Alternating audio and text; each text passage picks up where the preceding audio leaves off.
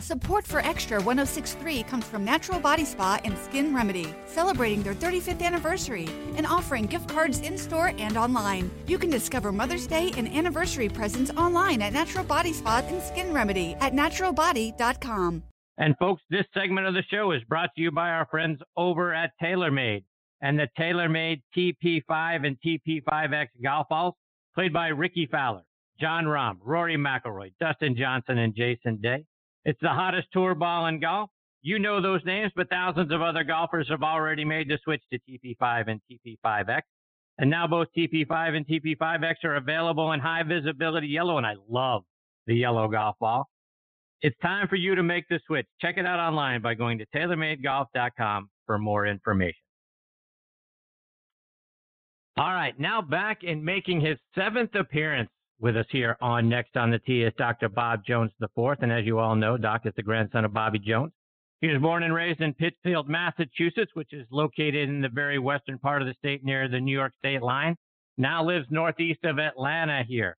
Doc has a bachelor's degree in English literature, a master's in divinity, and a doctorate in clinical psychology. And he's now working as a sports psychologist.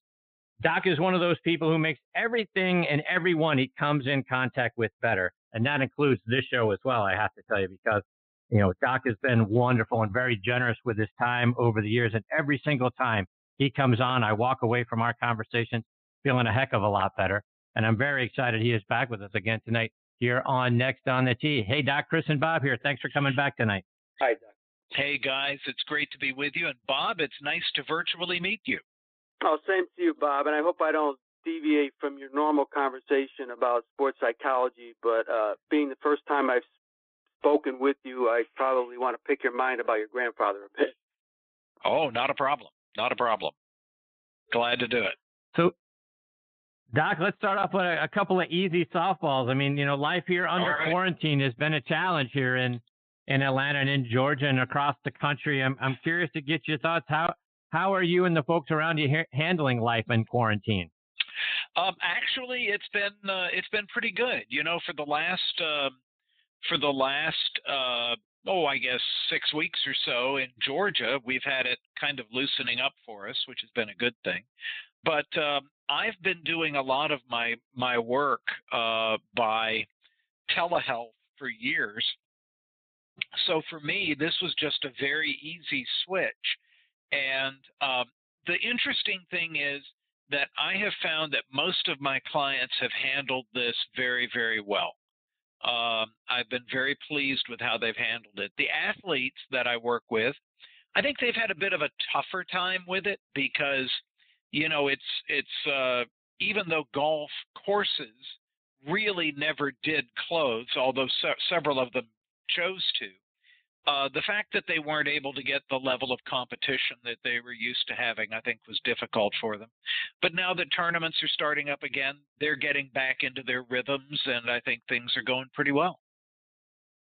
Yeah, I was curious, Doc, because several of the players, particularly some of the teaching professionals, you know, and they're the folks that I felt really badly for because, you know, with nobody on practice tees, with limited to no golf, the teaching professionals have had nobody to teach, and they're essentially independent contractors. So if there's nobody to teach, there's no revenue coming in. And I would have guessed that you would have heard from some folks, and that have been a pretty stressful time, not knowing, you know, when the next opportunity to get back out and teach people was going to be. You know, I think that's right, and I really feel sorry for a lot of them. Now, you know, we were very fortunate down at the Bobby Jones Golf Course that they stayed pretty active even through most of it. I mean, you have to be careful to do social distancing. And then I've also noticed that there are some other teaching professionals who have really stepped up into offering more video technology and video lessons, where basically you just become an online subscriber to them, and you send them a video of your swing, and they analyze it and send you some recommendations back. So I think like everything else, this has sort of forced people to rethink how they do things.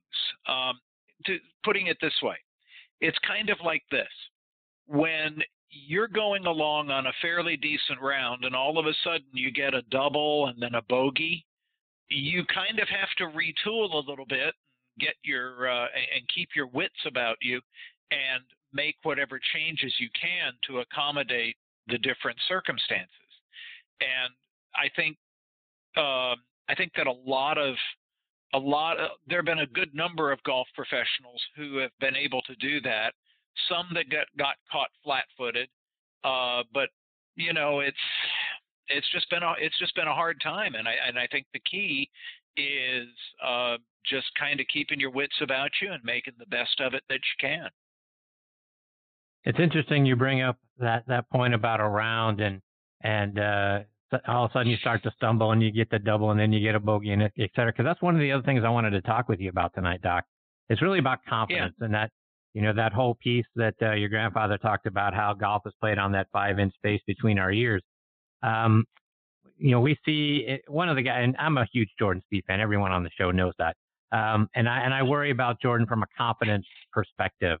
And he sort of lost his way for the better part of 2 seasons now. But when that starts to head south, and whether you've had a couple of bad holes and you got to try to regroup to save the round, or you've been going badly like Jordan has for the last couple of seasons, how do you get that back? What do you do with your players to try to get them back? I think one of the things that I do is this: when all of a sudden, if things start moving south, what often happens is that tension starts to enter the golfer's mind and their body. And so what happens is they kind of decide, oh, I've got to really bear down and work really hard and get some of these shots back, or have a good tournament, or this, that, or whatever the goal is. One of the things that I work on a lot with my clients is I always tell them, when things go south, that is the time really where you should get even calmer and even more focused. You have plenty of time to panic, throw a club, have a hissy fit, whatever you want to do. You have plenty of time to do that after the round is over or after the tournament is finished. But while you're in the middle of that, when you have something going south, that is the time to actually get calmer, more focused, sticking to the shots that you know you can hit. I don't mean to, I don't ever like to use myself as an example, and having said that, I'm going to do exactly that.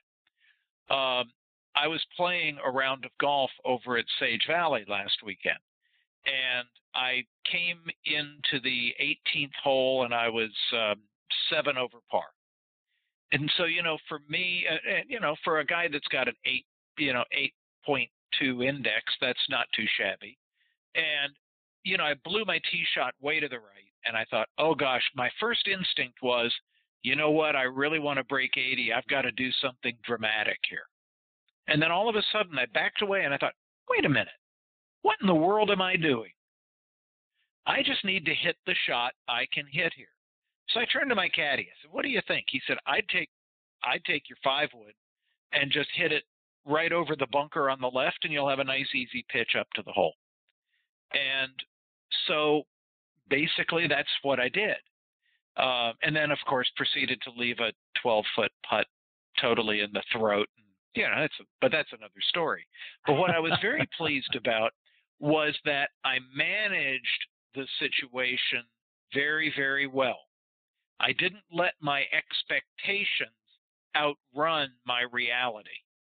And see, that's what I think can happen quite a bit, whether it's Jordan Spieth with a bad couple of seasons, or whether it's me trying to break 80, or whether it's some guy trying to win his club championship, or whatever the task is, or whether it's somebody who's just trying to figure out how do I deal with the coronavirus in my work.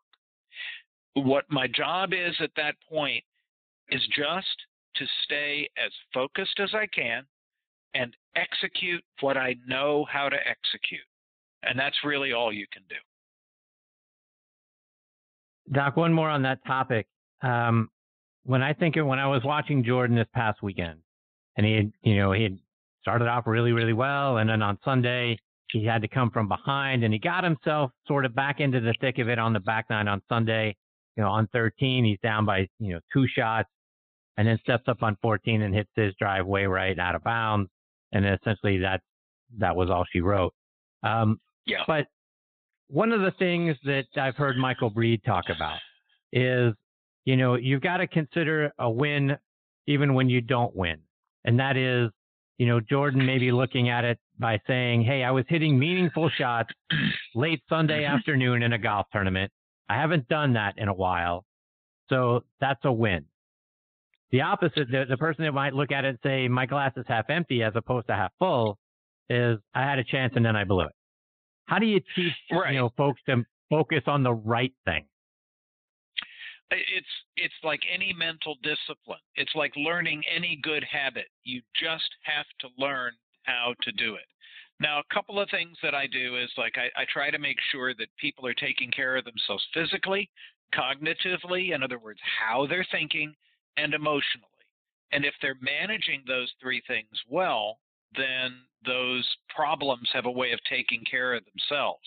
But I want to bring this back, and this is another thing I always like to work with my clients on. Think of it this way.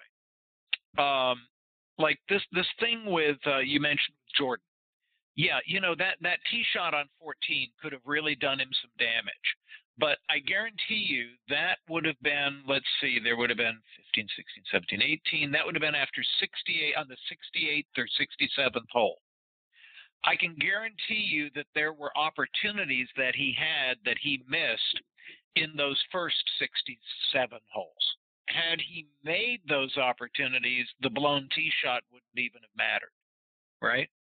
So it's not just necessarily that he collapsed or that he played badly. He did okay.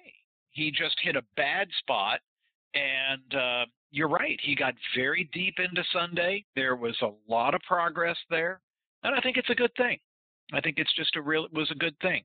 Probably had he had a couple of things go differently earlier in the first 3.5 rounds, it may not have even been an issue. Bob, questions for Doc?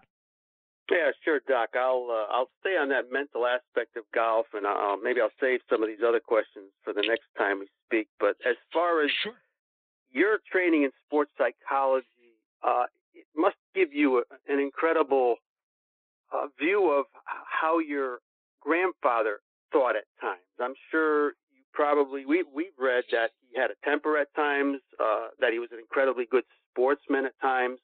But I'm sure you, having known what he went through and his victories and other things he went through in his life, tell us a little bit about his overall makeup. I mean, mentally, was he a very, very intense guy? Was he able to control it most of the time? What made him the great player he was? He was extremely intense. There are basically two types of people. And the overwhelming majority of the people are like he was, where they tend to run hot in tense situations. So you're really working with them on trying to hold that affect or that emotion or that intensity in check. And that was the hardest thing he had to learn. And the way he learned it was basically by getting a letter after a temper outburst from George Herbert Walker, the then president of the USGA, telling him that unless he learned to control his temper, his applications for USGA championships might not be accepted. And that was a real eye-opener for him. And the way he learned to do it, he actually was, again, decades ahead of his time. He started focusing on his breathing. Making sure that he was always taking nice, even, deep breaths. One of the other things that he did was he was a smoker. And while I would never encourage that, I will say that nicotine does quite a bit in helping you kind of stay calm. That's why people who do smoke, when they get under stress, they smoke more, is they're looking for that nicotine. The third thing that he did was he paid very, very close attention to the small muscles of his face, because he found that if he could keep the small muscles of his face quiet, then he could keep the rest of his body quiet very easily. And so what he did was he said that he never wanted anybody to know how he had played on a hole by looking at his facial expression. He wanted a birdie or an eagle to look just the same as a triple bogey. And as long as he could do that, he felt like he was able to keep it right in that nice range where he could function most efficiently. So that's what he did. Fascinating. And obviously his educational background was so extensive. Is it something that your whole family is like that, Bob? I mean, as far as, was that something that he himself stressed over the years, the value of education? I don't ever recall a time in my life when education wasn't stressed. It was always a very, very important thing for us. My father's biggest disappointment was that he never graduated from college, because like a lot of those guys who came back from World War II, he wanted just to get right into life. And so he did. And that was a real regret that he had. As a result, though, when you look at it, I mean, we've ended up in our family, I think, where we probably have more degrees than a thermometer. But that's not particularly great when you consider where they go sometimes. So, you know. Anyway, sorry. There goes your audience, Chris. Thanks, Doc. Hey, no Bob, problem. one more for Doc? Oh, sure. Well, as far as your grandfather, as far as when I told Chris before we came on, Doc, as far as your grandfather being one of probably the more underrated athletes of the century. I mean, when you talk 1920 sports, you think of Babe Ruth and Jack Dempsey. I mean, your grandfather was right there. There's no question. And you, as far as when you grew up, maybe up to your preteen years or whatever, did you have any idea what kind of effect that man had and what he had done in the past? I did the first time I went to the Masters, and I saw Augusta National, and I realized that had existed in my grandfather's mind before a spade of dirt had been turned over on the property. That was when it finally hit me. You know, for me, though, in many ways, no, because my grandfather was an invalid for all of my life. And so to me, Bobby Jones, the golfer, was somehow kind of in my mind this person who was divorced from the man that I knew. It wasn't until I watched the Warner Brothers videos and I heard my grandfather's voice coming out of the man that I saw on all the portraits in our house that I realized they were the same person. And while I really was very proud of him, I was also deeply struck when I heard that by the tragedy of what had happened to him in developing that horrible syringomyelia that he had. Yeah.